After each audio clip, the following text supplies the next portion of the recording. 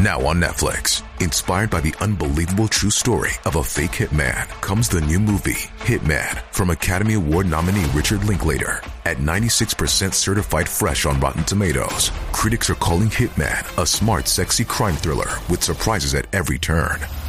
Starring Glenn Powell and Adria Arjona, Hitman. Now playing on Netflix and in select theaters. Rated R. We took it all. We brought them to our land. An endless night, ember hot and icy cold. The rage of the earth. We made this curse. Carved it in the blood on our backs. We did not see. We could not, but she did. And in the end... What will I become? Senua's Saga. Hellblade 2. Play it now with Game Pass.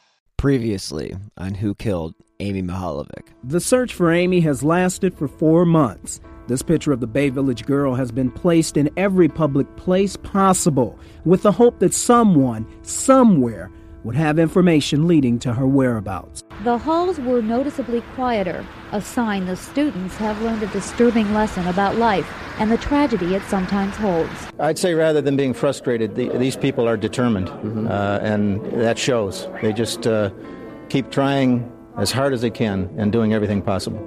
A female jogger was jogging this morning at approximately 7:30, and she spotted something in the field and went off the field and checked, and it was a body. The body of a young female found in Ashen County early Thursday morning has been identified as that of Amy Mihaljevic. Disgust that something like that can happen, but you sort of were expecting it after such a long time. I can only say that there were stab wounds to the left side of the neck. Can you say how many? No, I can't say that. Any possibility of sexual molestation? I can't say that at this time. Well, it certainly isn't what we were all, and every one of you two, were hoping for.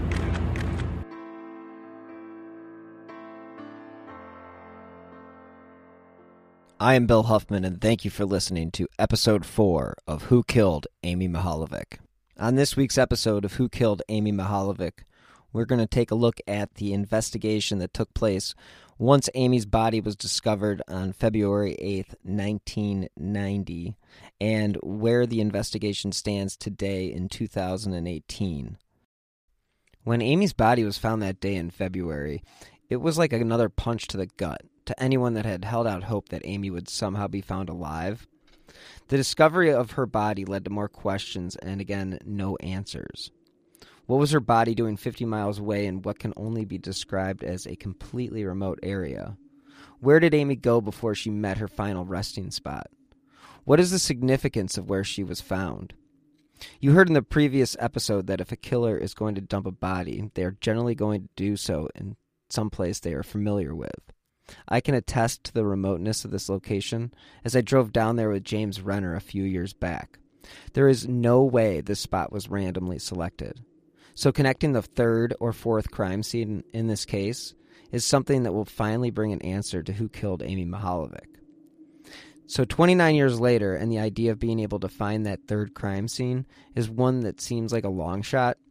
But what if finding that scene isn't what will actually close this case? A few months ago, a 30-year-old cold case involving the murder of 8-year-old April Tinsley was solved using a new form of DNA testing. They were able to trace this perpetrator to the crime using a type of familial DNA tracking. The Mihaljevic case is one that has now reached the stage where science may be able to help fill those missing pieces and lead us to the killer.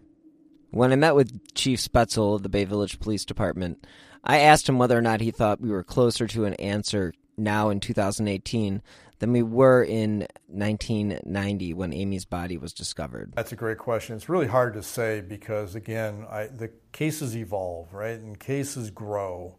So they're not the same size as they were back in '89. This case is as big as it's ever been, with more names, more suspects, more interviews, more everything, more resources. So it's hard to say that because there's more resources being involved that we're closer. I can say that we have a better perspective on the case because we, as we analyze it and we talk to people, you get a little bit of clarity. But we're nowhere near having the clarity to solve it without some more information. I asked James Renner what he thought the role science would play in the conclusion of the Amy Mihaljevic case, and this was his response. Another thing that I think the prosecutors and police might be putting, rolling the dice on, are and what might be keeping them going is things like this arrest of the Golden State Killer, where we've got new ways of using DNA. And, all these cases, these cold cases are being solved now by using DNA to track down distant relatives of the killer, because they're able to get that mitochondrial, the DNA that's passed down through, I think the father's side of things. And so that gives you a spread of the killer's related to this group of people from Decatur, Illinois, or Indiana, wherever Decatur is. And so that gives you at least a place to search and people to talk to.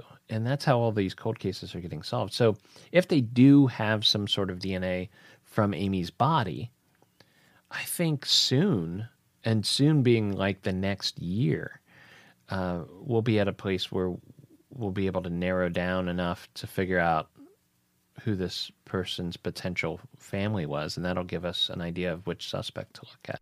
One of the great joys of technology is the fact that it improves on a daily basis. And that is one of the reasons why there is no statute of limitations on the criminal offense of murder.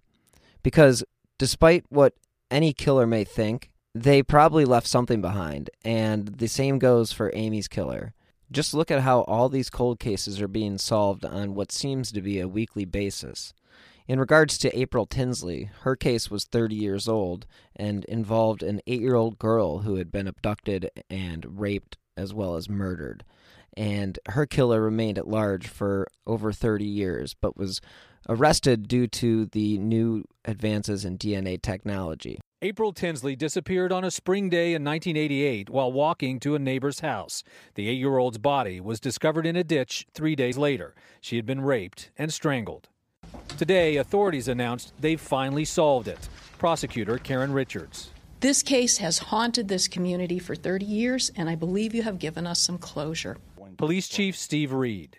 30 years. 30 years this family has waited for answers. The answers came from genetic genealogist Cece Moore. We had enough to work with that I was able to narrow it down to 2 full brothers.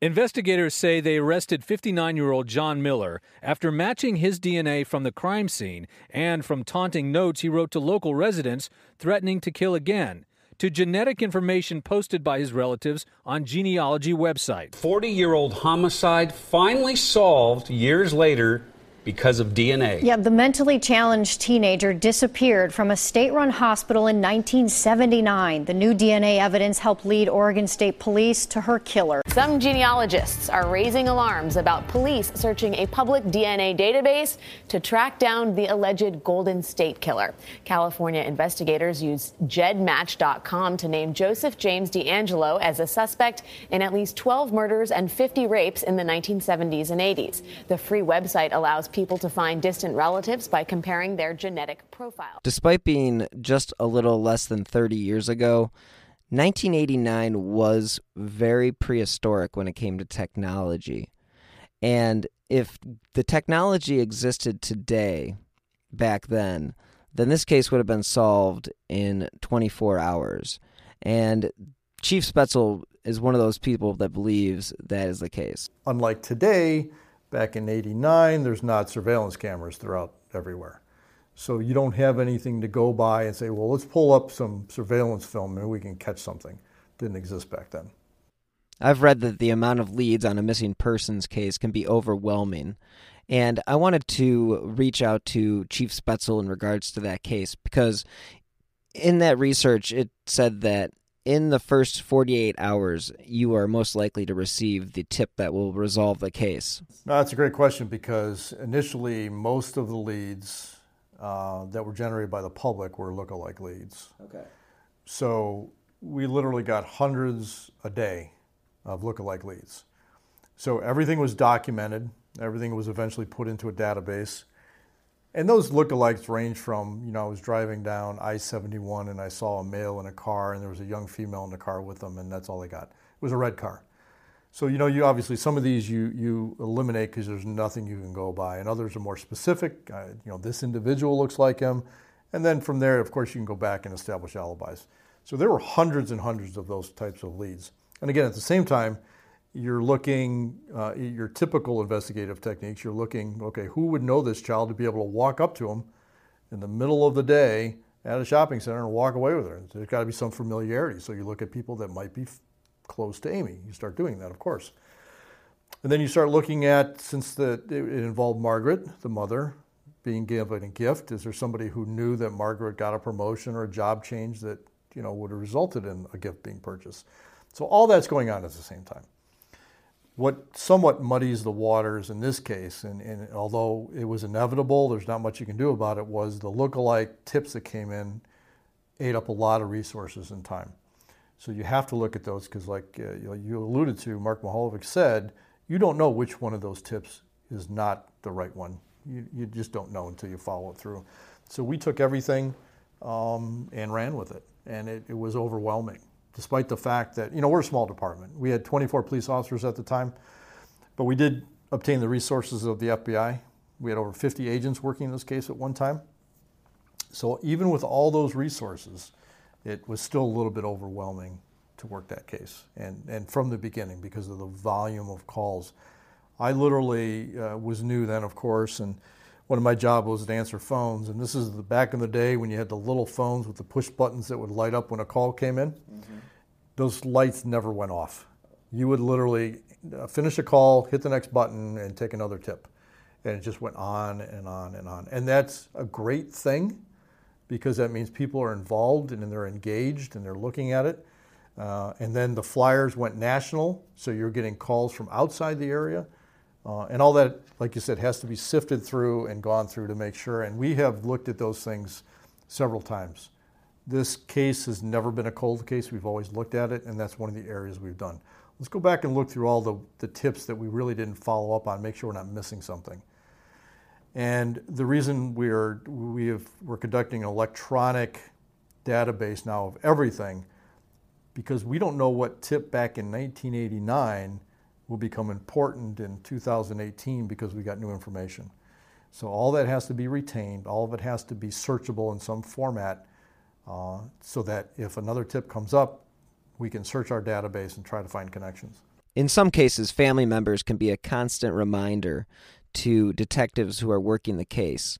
But Mark Mihaljevic feels like he should have a hands-off approach to Amy's case, and that is the way he feels with Chief Spaetzel. We have a good relationship. Yeah, very good relationship. But it's been like this from day one. Solve the case, come to me. Yeah. Well, to call him every week. Well, what's happening this week? What's happening? Yeah. What'd you do? What'd you eat for breakfast? That's just... They know their job. They're doing it. Just really fortunate that he's... not fortunate for him, but for him to... seen this whole case from beginning to present. And he could have retired. He could be out of there. With everything that has and has not gone on with Amy's case, I asked Mark Mihaljevic if he was happy with the progress the case has made in the past few years. Oh yeah, and I'm not saying what they did 28 years ago was bad. Right. It's just they're like this guy. I don't know. He's in town right now. Phil Torsney. Phil Torsney's in town. Yeah, he is a bloodhound. When I was meeting with Special Agent Phil Torsney, I asked him, why was it that they brought him back on the case? When I came back and started working on this after retiring from the FBI, I started working, back again locally. What year did they bring you back? I believe it was 2013, maybe the fall of 2013. I retired in the spring, and it was the following fall when Prosecutor McGinney...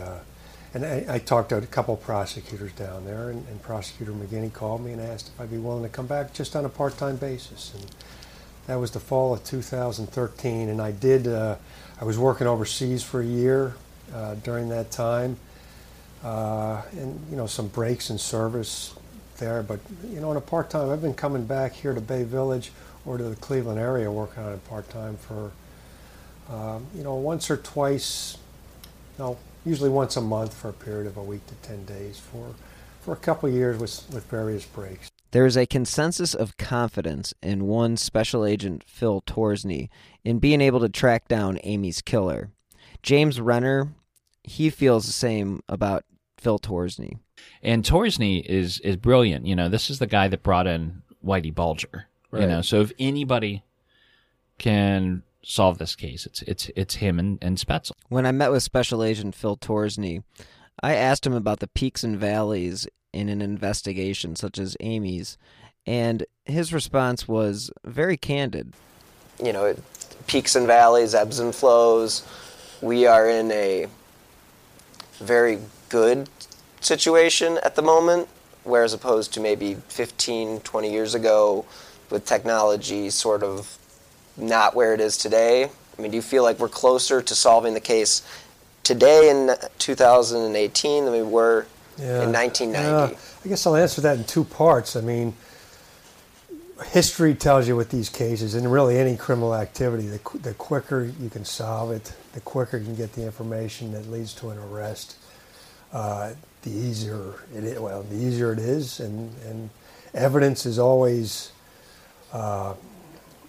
more open and more available the closer you are date-wise or whatever to the crime scene. So that makes it difficult 30 years later, or 29 years later, but we have 29 years of investigation moving forward, and there's things that have happened in that 29 years, including forensics and science, that have opened up new doors for a lot of cases that have been recently solved and have the potential to help us solve this case. So it is what it is. It's a two-way street. Some things are better, but some things aren't as good because of the passage of time. And I know if we had all the knowledge we have now in regards to science and just research in criminal behavior and that kind of thing. If we had that back in 1989, we'd be in pretty darn good shape here. Just the ability to access phone numbers and phone tracking and that kind of thing, which we had to a very limited extent in '89. But now you can check phone calls. You can figure out where a phone call came from pretty quick via the legal means to do that. So. Plus, there's surveillance cameras everywhere. If we had a surveillance camera in Bay Square Shopping Center in 1989, we'd be in good shape. But you know what? They're there now, but they weren't there then, and that hurts us. But it doesn't mean there's not things helping us, and we're moving forward with that. We took it all. We brought them to our land. An endless night. Ember hot and icy cold, the rage of the earth. We made this curse, carved it in the blood on our backs. We did not see, we could not, but she did. And in the end, what will I become? Senua's Saga, Hellblade 2. Play it now with Game Pass. So technology in 2018 will lead us closer to a resolution than what we had in 1989. But I want to go back to what it was like for Margaret Mihaljevic shortly after Amy's body was discovered. She gave a press conference where she thanked the city of Cleveland for their support. That any gift be a living remembrance to one of two organizations. The Lake Erie Nature and Science Center, because Amy loved animals and loved to learn. And of course, to the Community Fund for AMY to protect the children of the present and the future. We feel that donations here in these two places would serve as a tribute to all those who have helped in the search for our Amy. We don't have anything else to say except thank you, Cleveland, for all your efforts, for all your hope, for all your support, for all your caring, and bless you. As Margaret learned to cope with the loss of her daughter, the city of Bay Village had to begin to move on, and that began with the Amy Center closing its doors. After more than 4 months, the Amy Center today closed down operations here in the Bay Village Engineers Office. More than 200 volunteers got involved from as far away as Hudson and Wadsworth. They spent thousands of hours distributing more than 1.5 million Amy posters nationwide. Margaret showed up at the Amy Center on the day of its closing to thank volunteers. Amy's mother, Margaret Mihalovic, came by to meet Adam and thank all the volunteers. She says even though it's too late for Amy, she still wants Adam's song released. It's a plea for bring our children home. Amy was one. Fortunately for our family, she received a lot of support from the community, but she's only one.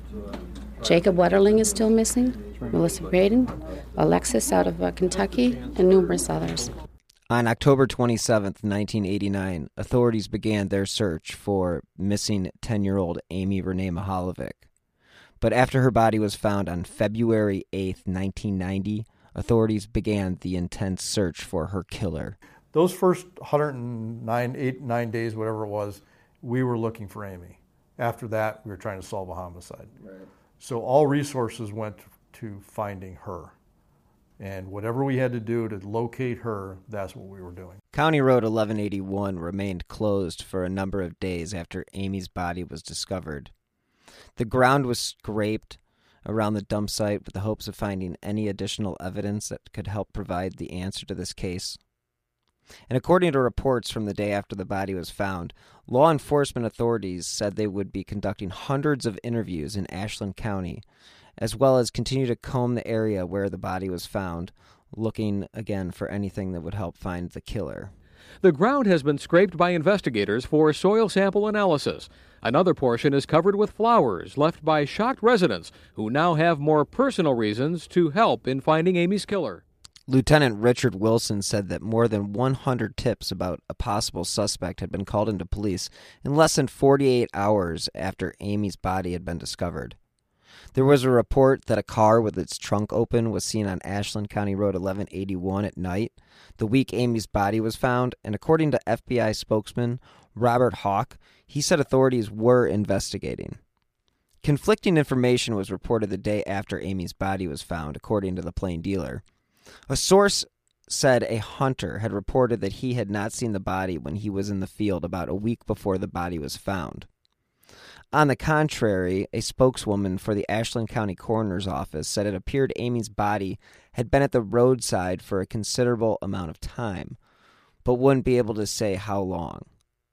What we do know is that Amy died from 2 stab wounds to the neck and blunt force trauma to the back of the head. I think it's important to note the unreliability of the eyewitness, because according to the Innocence Project, eyewitness misidentification is the greatest contributing factor to wrongful convictions proven by DNA testing, playing a role in more than 70% of convictions overturned through DNA testing nationwide.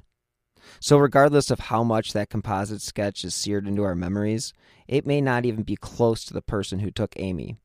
The sketch has been downplayed in recent years, and James Renner had this to say on the subject of the sketch. You know, Spetzel over at Bay Village Police, he's really kind of backed off on the composite sketch and said, you know, look, this guy might not look anything like the sketch. I tend to think he looks very similar to that sketch. Again, we go back to the fact that even if these eyewitnesses were able to make a composite sketch, who's to say that the sketch that they made is actually the person that abducted Amy? It's very similar to like if you're walking down the mall, in a mall, and you kind of bump shoulders with somebody and you look at them and you keep walking. Somebody comes to you a day or two later and says, hey, I need a detailed description of that individual because he did something in the mall that I need to know. Now, factor in the fact that it's a 10-year-old that got bumped into and has to provide that description. You know, that's the reliability of that information. And not to say that it's not important. It's extremely important. But what we don't want to see happen is people put all their faith in that drawing. That hey, if he doesn't look like him, it can't be him, or vice versa. But at the time, on October 28th, 29th, that's all we had. So we put out those drawings, and what we got was a flood of lookalikes who may be the suspect because they look just like that person. The jawline is the same, the glasses are the same. And we had to go with that because that's all we had. So that general description is probably fairly accurate, but certainly not conclusive one way or the other. Mark Mihaljevic had his own thoughts on the composite sketch. It looks like John Denver or something, I don't know. As James Renner said, the chief of police has downplayed the sketch over the recent years. 2 people at the Bay Square had seen a male with Amy, and they both described this male to an artist. And we created a composite drawing from each individual. And these were both 10-year-olds as well, who saw Amy with this individual for a brief second, standing in the area of where the current Bay Barber Shop is. Actually, it was present back then, too. But the thing about their witness identification is, this wasn't a struggle. There was no screaming or yelling. This was not a violent abduction or anything like that. They just saw Amy up there, like everybody else who's hanging around up there on a beautiful day, going to the ice cream parlor or hanging out by the bowling alley, and said hi to Amy. And at some point saw her standing there by this pole, and then at some other point saw a male standing with her. And kind of one of them indicated that this male put his hand on the middle of her back as if to escort her to the parking lot. And that's all he saw. I asked James Renner what his perception of these 2 witnesses were. When you were 10 and you saw somebody who was, say, 21, 22. Oh, they could have been 40 for all I knew. And 2 eyewitnesses who witnessed Amy's abduction just so happened to be 10 years old. Yeah. And let's say that their perception is off. Maybe the abductor was a 20-year-old with a wig on and glasses. Yeah, I don't even, maybe. I mean, yeah, you look at the hair now and you think, oh, is that a wig? It could be. It didn't even need to be a wig or fake glasses. I mean, just the fact that they're 10, you're absolutely right. They would think that this is a middle-aged man, but it could have just been a man in his early 20s. Could have been pretty young. I wanted to know if Chief Spetzel had looked into the sex offenders that had been in the area when Amy was abducted, as well as when her body was discovered. It's so easy sometimes to get wrapped up in the emotion. Keep in mind, too, that we looked at every sex offender from back in the day. We looked at sex offender lists. We looked at anybody who had ever been arrested for making phone calls to kids. All these people were looked at, right? These are people that already have a prevalence to want to commit these crimes, and they, again, necessarily can't be ruled out. So you have this wide range of folks that you're talking to. When I met with Special Agent Phil Torsney, I just wanted to know if they had looked at everybody regarding sexual orientation as well as sexual history. What I don't want to do is limit it, say something that would say either way, because we don't know the answer to that. Okay. That would limit calls in on an individual. It could be a guy who's had prior sex offenses with young girls, but then it could be somebody who has had a one-time opportunity and committed an offense. I'm not comfortable limiting it to that because we want all that information. Chief Spetzel also reinforced this idea of keeping an open mind on looking at everyone involved and not basing anything off of orientation or preference. Yeah, we look into everything. It doesn't matter because, again, there are exceptions. You never want to rule anything out. So not unlike the composite, just because we don't rule them out. So if they have their preference is young boys, it doesn't mean we're not going to look at them for this. If, they like girls that are 13 to 15, doesn't mean we won't look at them for a 10-year-old. Because there's always exceptions. There are, they also experiment with different things, so you just don't know. You can't rule them out based upon that kind of thing. One of the themes that I've been going with on this podcast is the passion behind the searchers and the investigators. For some of them, I understand that it is their job, but for others, I do wonder what it is that makes them continue the search for Amy's killer. I asked Chief Spetzel if he thought the case loomed over the city. I don't know if it looms, but it's always there. And if you remember back in '89 when this happened, it really, this is a very close-knit community. Always has been. I think it always will be. But this case kind of galvanized it even more. People really came together. Like you were talking about going trick-or-treating. Every parent was out walking with their child on that Halloween. They weren't walking alone. There were ribbons throughout the whole city. It brought the community even closer. And I think that is part of it, that, it got national attention, but obviously got a lot of attention. And I think people still remember it because, again, it's such a abnormality to have. Well, first of all, let me say that, throughout the United States, on an average year, about 100 plus kids go missing from non-familiar abductions. And a lot of those are cases where it's just a snatch and grab. The child's walking down the street, guy drives by and does that. Unfortunately, many of them are found deceased, but very few of those 100 per year fall into the category of what this one was, which is a planned abduction, non-family planned abduction of a child for sexual purposes, and then the child is found, dead sometime later. It's such a unique case. Add on top of that it occurred in a city that is often considered one of the safest in Ohio, where people come to live because of the safety and the good schools and the proximity to the lake, and it's kind of like their little, isolated, secure environment. And then to have something like that happen in that makes it even more abnormal. So I think you put all those factors together, you've got this high level of interest, you've got this high level of we can't allow that to happen because this is where we feel safe and you violated us and we need to do something about it. So I think all those factors going together are what drives this case and continues it on and motivates people. Plus, again, 10-year-old girl. I asked Chief Spetzel about working with Special Agent Phil Torsney and whether or not he felt that his expertise is something that will bring this case to a close. But Phil being on board has been great because there's things that we want to do and did want to do that we couldn't because of manpower. And because of his familiarity with the case, he can just jump right in, go out and do interviews, follow up on leads without a whole lot of education on my part. If I was to bring you in, you're a new detective, I'm going to bring you into this case, it would take me months to get you update on where we are, what we're doing, why this and why not that. He can just jump right in.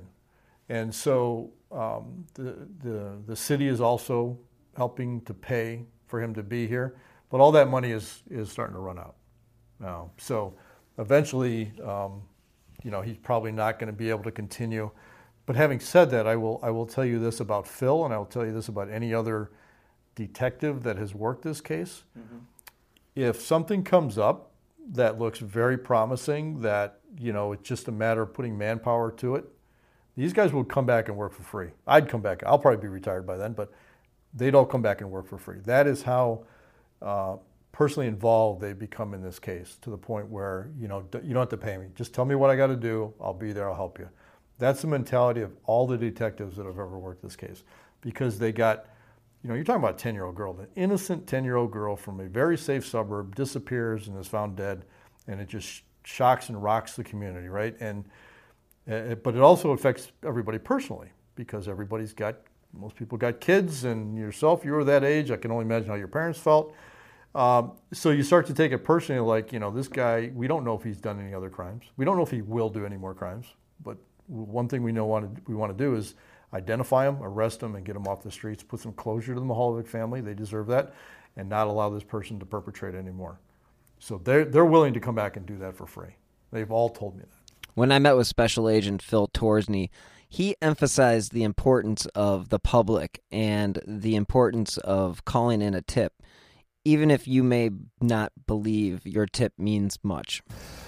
little things mean a lot in a case like this. It's a big puzzle, and a little piece could fit into something we already know. We know a lot about what happened, and we have a lot of information about a lot of possible perpetrators and that kind of thing, and we're with science and some of this other stuff, we're trying to make it happen, and we're going to continue to do that. There have been varying reports as far as the amount of suspects. Some lists say that they had a number all the way up to 120. Some other reports say that the list is down to 25. Chief of Police Mark Spetzel refused to even give me a number. I do not have a short list. I mean, there are certainly, like I said, people that we've spent a lot more time on than others because of the circumstances of their what they've been involved in. And but I will tell you that from reading about cases similar to this, sometimes it's the ones you don't expect. It's the ones you're not really looking at heavily. Special Agent Phil Torsney also was very limited on his candidness regarding the suspects in Amy's case. Oh yeah, there's thousands and thousands of tips and leads, and there's many individuals that we've talked to on the on the range of individuals who are just possibly were in the wrong place at the wrong time. The people that we are continue to look at as possibly being involved in this. There's a whole range of those people, but there's a lot of them, and a lot of people have been very cooperative with us and tried to help out. We had that composite sketch. Really, there was several of them released at one point, and a lot of the calls were just, this person looks like your sketch, one of those sketches, or this and that, and there was some different behavior that made people somewhat suspicious. So that's been going on for years and years and years, and we were in the process of winnowing through all that and trying to. We have to prioritize at this point. It's there's certain things we're trying to do. Additional media is one of them. Obviously looking at science and evidence is another thing we're doing over and over and over again. Fact check. We want to make sure our facts from the beginning, going all the way back to the beginning, were correct as far as that goes, because if you get something wrong at the beginning, it can affect your whole investigation. And we think we're pretty good with that, with what actually happened. But there's people out there that may have a fact about this case that they've never brought forward for whatever reason, and that's something that would be of great interest to us. Even something somebody didn't think was important back then, but maybe they're saying, I should have called 29 years ago. We want that call. According to Renner, Spetzel and Special Agent Phil Torsney are the two perfect people to be on this case because they have been there since the beginning, and he is confident that they will be able to solve this case. Other new clues that have come out, of course, are, they held this big press conference about 2 years ago where they revealed a big new piece of evidence, which are these kind of ruddy green, military green or curtains, that were made from fabric that or almost looks like a duvet cover or something like that, or like almost like a hotel spread, almost like a bed sheet that had been hand sewn into a curtain at one time, and that was used. They now believe it was used to wrap Amy's body, and prior to when she was placed in the field where her body was found in Ashland County on County Road 1181. And at some time during the time that her body was laying in that field, the cover came off, and so when they discovered everything, they found this weird blanket curtain thing, but it was pretty far away from her body, and they always wondered if it was connected or if it was just random junk. And this FBI agent, Phil Torsney, who's working the case now, had them retest it, and that's when they found dog hair on the fabric of that blanket curtain thing that matched to Amy's dog from her home, from her childhood home. And somebody was really smart back then to take a sample of her her pet's, her pet dog's hair. Yeah, at that time, they really weren't thinking DNA too much. I mean, DNA was really just on the cusp of. It was super new. They were thinking about it though. So 89 was when she was abducted. 89 is also the first year that DNA was used in a trial to convict a murderer. Authorities have been reluctant to name suspects over the years, and that is fair. But we will discuss some of the suspects that James Renner has narrowed his investigation down to in the coming weeks. Coming up next week on Who Killed Amy Mihaljevic. So that's why we try to keep names quiet. We don't throw out names. In fact, that's never a good thing to do. Well, I mean, the biggest thing is all three of my top suspects, who I think are the most likely killer, in my mind, it has to be one of these three. None of them were actually in the book, The book generated so many new clues and so much new information that there were better stories and better suspects that came out of it. What would it be like for you to call Mark and say you got the guy? Oh, that'd make my career. Absolutely. That would be, that's what we hope for, is to be able to do that. And I don't have any personal stake in it that I have to do it. I just want somebody to do it. I want somebody to be able to call Mark and say, we think we've got the guy. One of the most difficult kinds of abductions to investigate is when the victim is somehow lured, as in the case of Amy Mihaljevic. The FBI says her abductor may not even resemble these two composite drawings because they only came from the memories of two 10-year-old children. If you are interested in supporting independent journalism, such as this podcast, you can click on the donate button on the bottom left-hand corner of whokilledamymihaljevic.com. If you could leave a review on Apple Podcasts or wherever you listen to podcasts, that will also help support the show and help get Amy's story the coverage it deserves. You can contact the Bay Village Police Department at 440-871-1234 if you have any new information. The FBI is offering a reward up to $25,000 for information leading to the arrest and conviction of the individual or individuals responsible for the death of Amy Mihaljevic. Anyone with information concerning this murder should contact the FBI at 1-800-CALL-FBI. You may also contact your local FBI office or the nearest American embassy or consulate. Thank you for listening to this week's edition of Who Killed Amy Mihaljevic. Stay tuned next week for Episode 5, The Suspects. Ohio is a land of mystery, from missing shipwrecks and lost treasure beneath her surface to strange phenomenon slicing through her skies. From myths that have evolved around historic events and people to the unsolved murders and disappearances that keep her communities wondering what happened. Find Ohio Mysteries on your favorite podcast app, and let's explore the inexplicable. OhioMysteries.com.